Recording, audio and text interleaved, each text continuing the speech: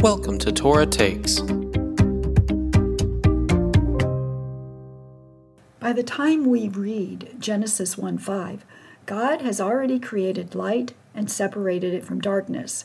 He created what we know as day and night. But notice, that is not the order that they are given. Day does not come before night. Wait a minute, day always comes before night, you might say. Not if you're looking at the world the way God does. Genesis 1:5 says, God called the light day, and the darkness he called night. And there was evening and there was morning, the first day. Now remember, Hebraic thinking requires us to look for patterns. Right here we see a big God pattern. In God's world, darkness is first, and then light. Even a couple of verses earlier in Genesis 1:2, we're told that darkness was over the face of the deep, and then in the next verse we read, and God said, "Let there be light." Darkness before light.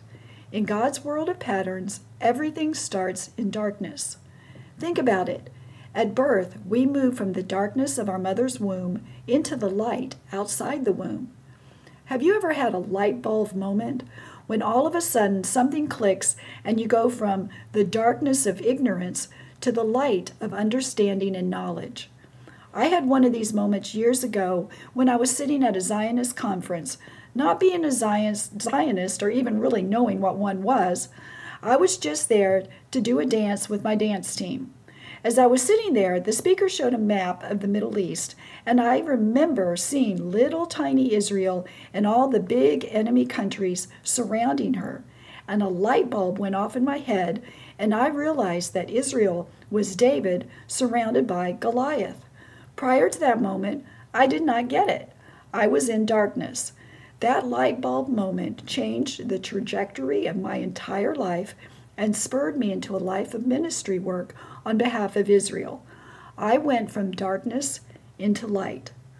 So where else in the Bible do we see this pattern? Well, we see it in the Exodus story.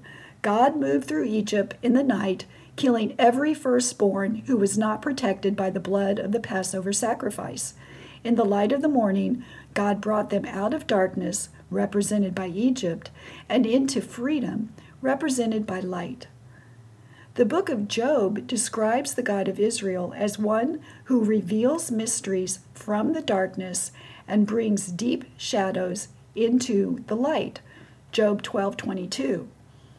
The Apostle Paul described that when Jesus commissioned him to be the apostle to the Gentiles, he said, "I am sending you to them to open their eyes and turn them from darkness to light." Acts 26:18. Before knowing and understanding the gospel message, Gentiles were in darkness. Paul's job was to bring them into the light of salvation. Yeshua himself reiterated this pattern by saying, "I am the light of the world. He who follows me shall not walk in darkness, but have the light of life." John 8:12. There's the pattern. First darkness, then light. And one of my personal favorites is Isaiah 60:2-3. "Arise, shine, for your light has come, and the glory of the Lord is risen upon you. For behold, the darkness shall cover the earth, and deep darkness the people. But the Lord will arise over you, and his glory will be seen upon you. The Gentiles shall come to your light, and kings to the brightness of your shining." So see, the concept of a day starting in the darkness is really not so difficult for us to grasp after all. It is part of God's pattern. And on a more personal note, when it seems that you're walking through a dark place in your life, remember, the day is young and the light is coming.